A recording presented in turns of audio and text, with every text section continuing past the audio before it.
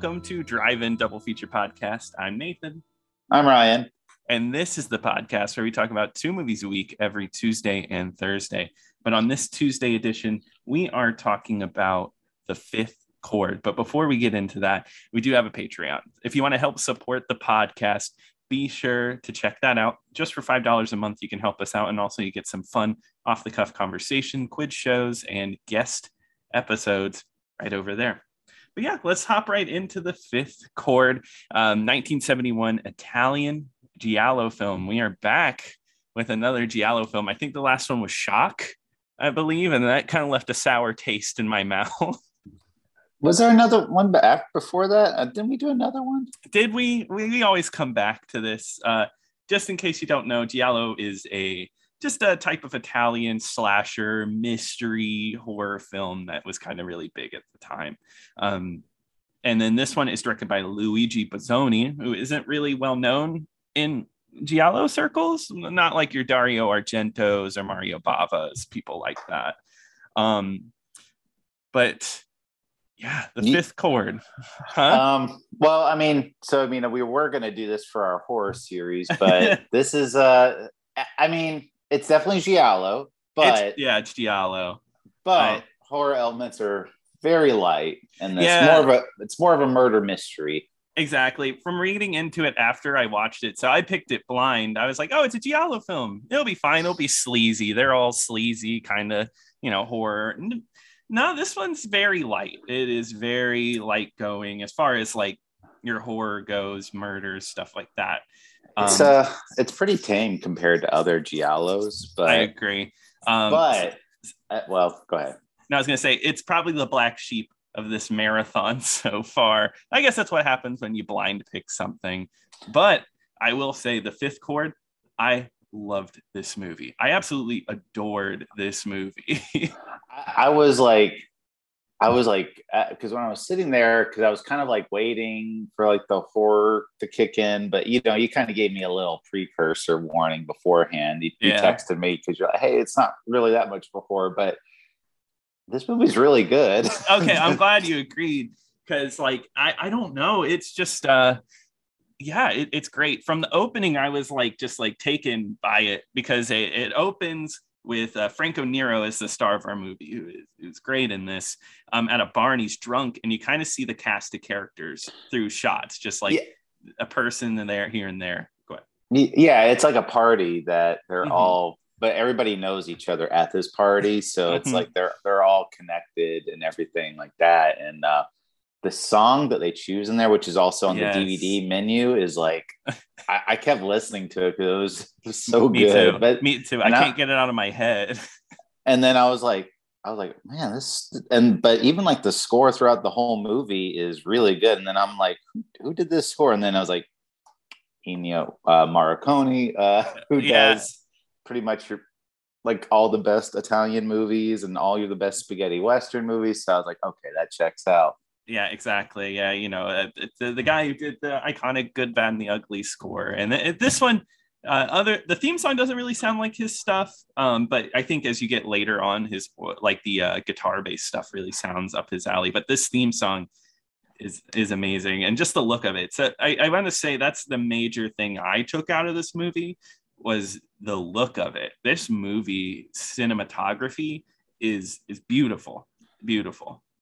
No, so it's so weird because there's so many well-known giallo movies that we've heard about. I mean, your Dario Argentos. It's like those movies are really good, and everyone knows those are giallo movies. This one, so I mean, you kind of have like these preconceived notions. So just to give everyone kind of peeking back, like Nathan had gifted me this giallo box set for my birthday, and he also had it. So we could do it for the show. And, kind of like my first instinct when they put it on the box, when they put something like this on a box set, it's like, oh, this is not going to be as good. It's not good enough for its own standalone release, like your Deep Reds or Bird with a Crystal Plumage or anything like that. But then when you watch it, it's just like, I was like, well, why is this movie not well known? Like, this is so Right. good.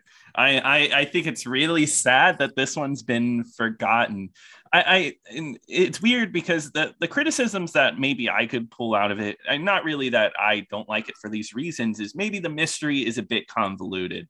The plot is it's a lot of red herrings, but most giallos are that way. I would say a lot of these movies I've walked away from, the plot doesn't completely make sense. It's like, okay, I'm making jumps. So I don't get why this one wouldn't stand out. You know what I mean? Yeah, and this one I would say is a little more.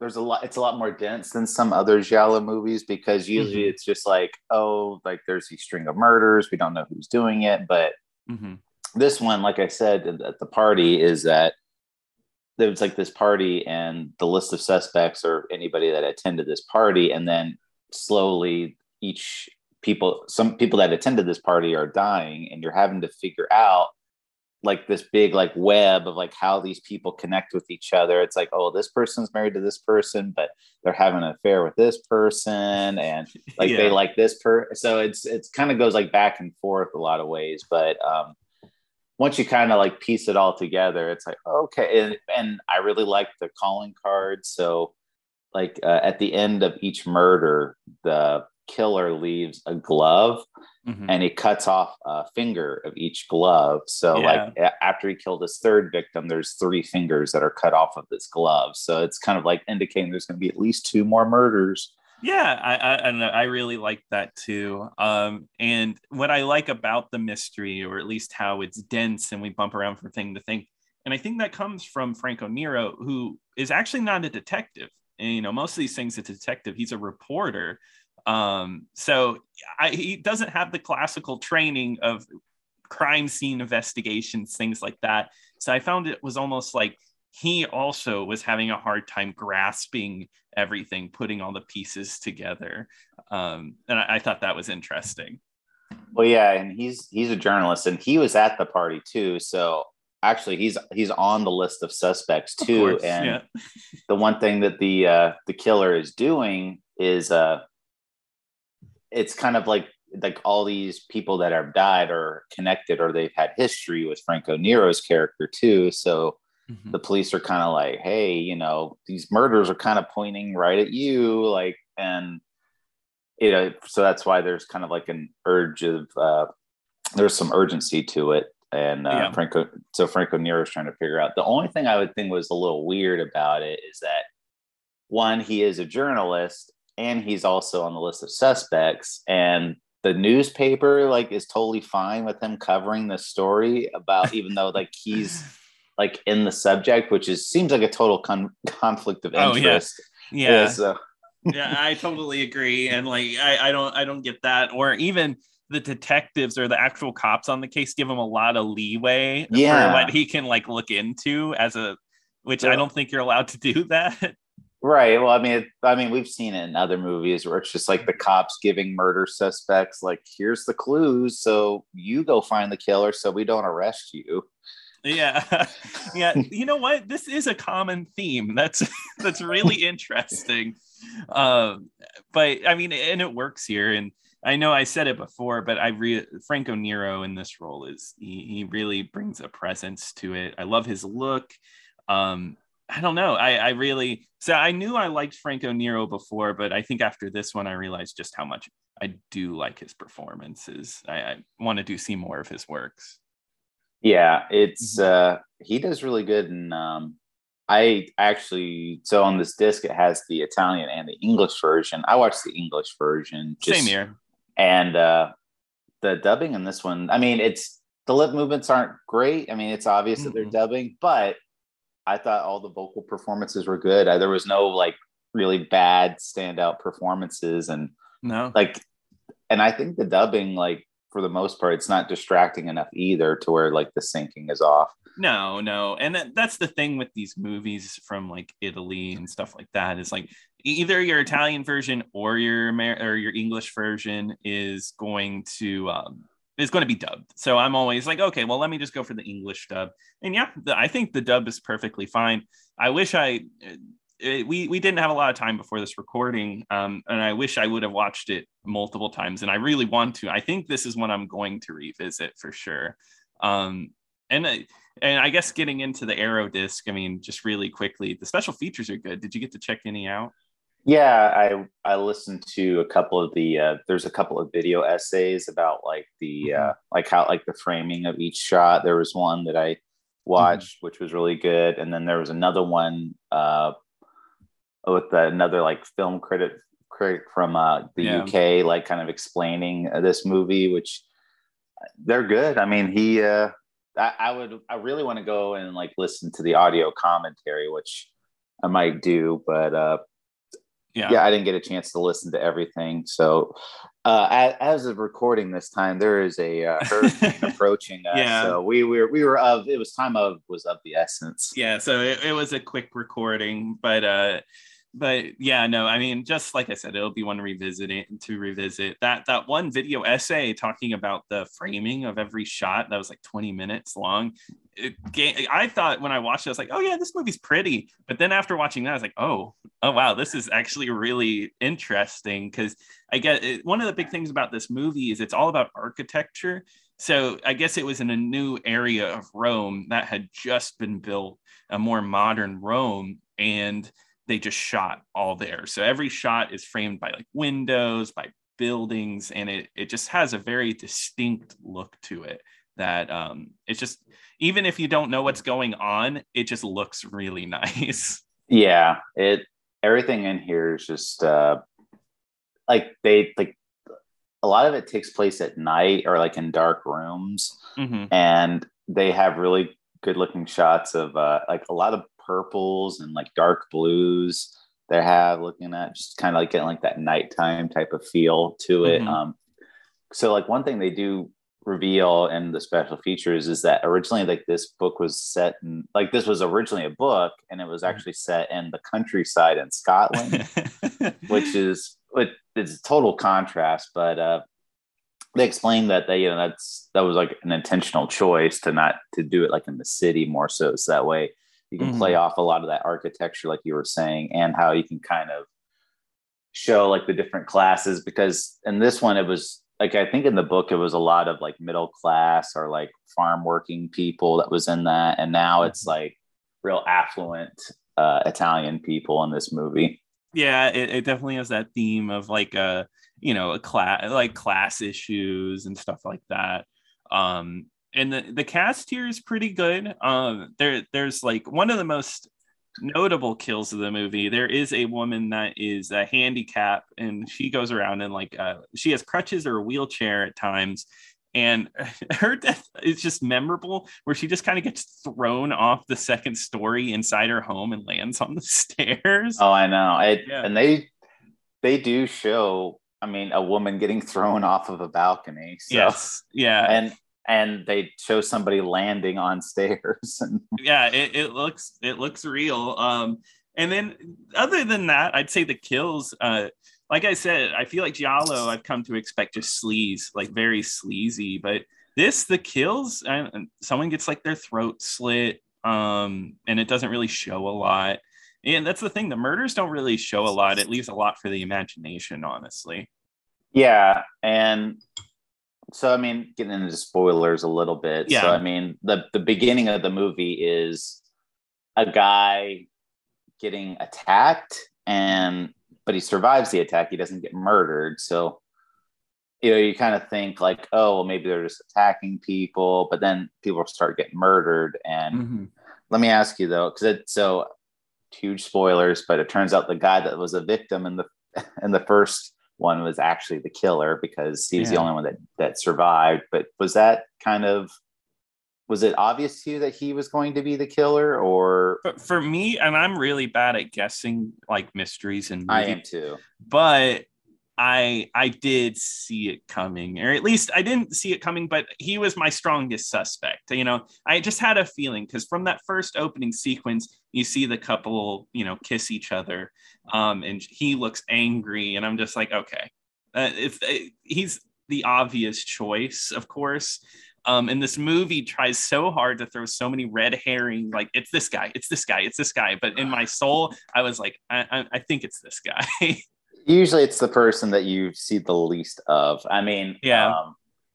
Like I remember Alice, Sweet Alice, which is not really a Giallo movie, but it's kind of like a Giallo one. I would say so, bit. yeah. But I remember like the killer in that one ended up being somebody from like a throwaway scene like earlier in the movie that you never see again. And but like in this one, like they try to make it so obvious. It's this guy. Look, it's this guy. See, it's and then of course it's not. So yes, it tries so hard.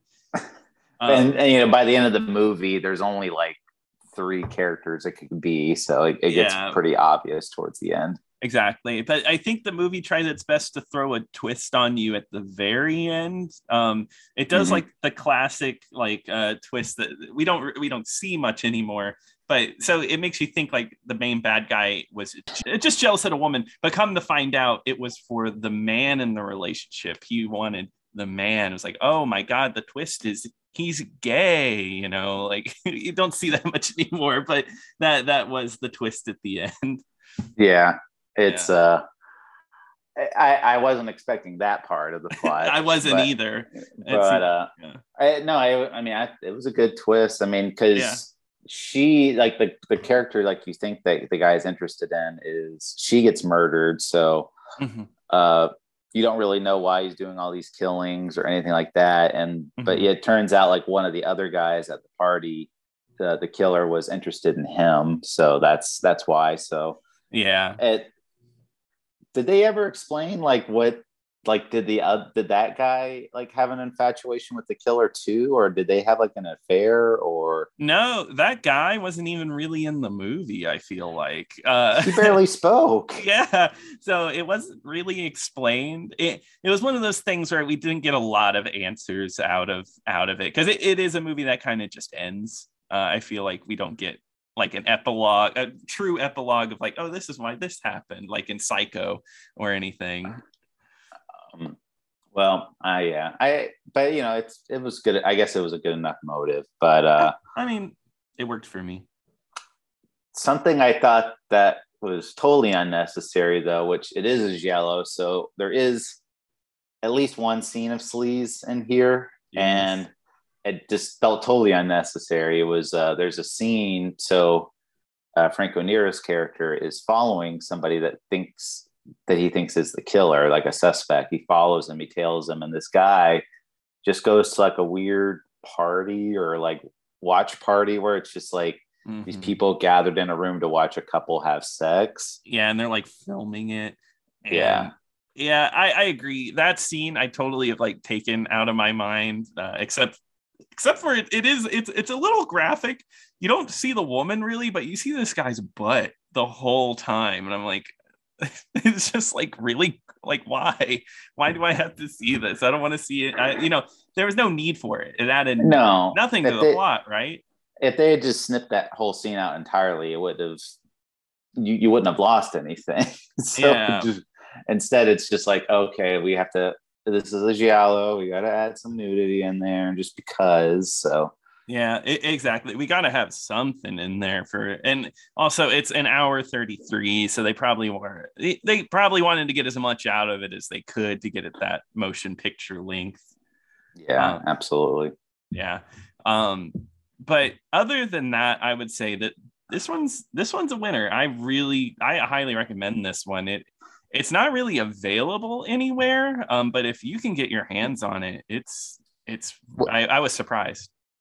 There is a version on YouTube that may or may not be 100% legitimate. So if that's something you're interested in watching, you might want to go check it out like right now. I think it's on YouTube, but it probably has like subtitles that aren't in the English language. So gotcha. That might be why. But I will say this is definitely worth seeking out.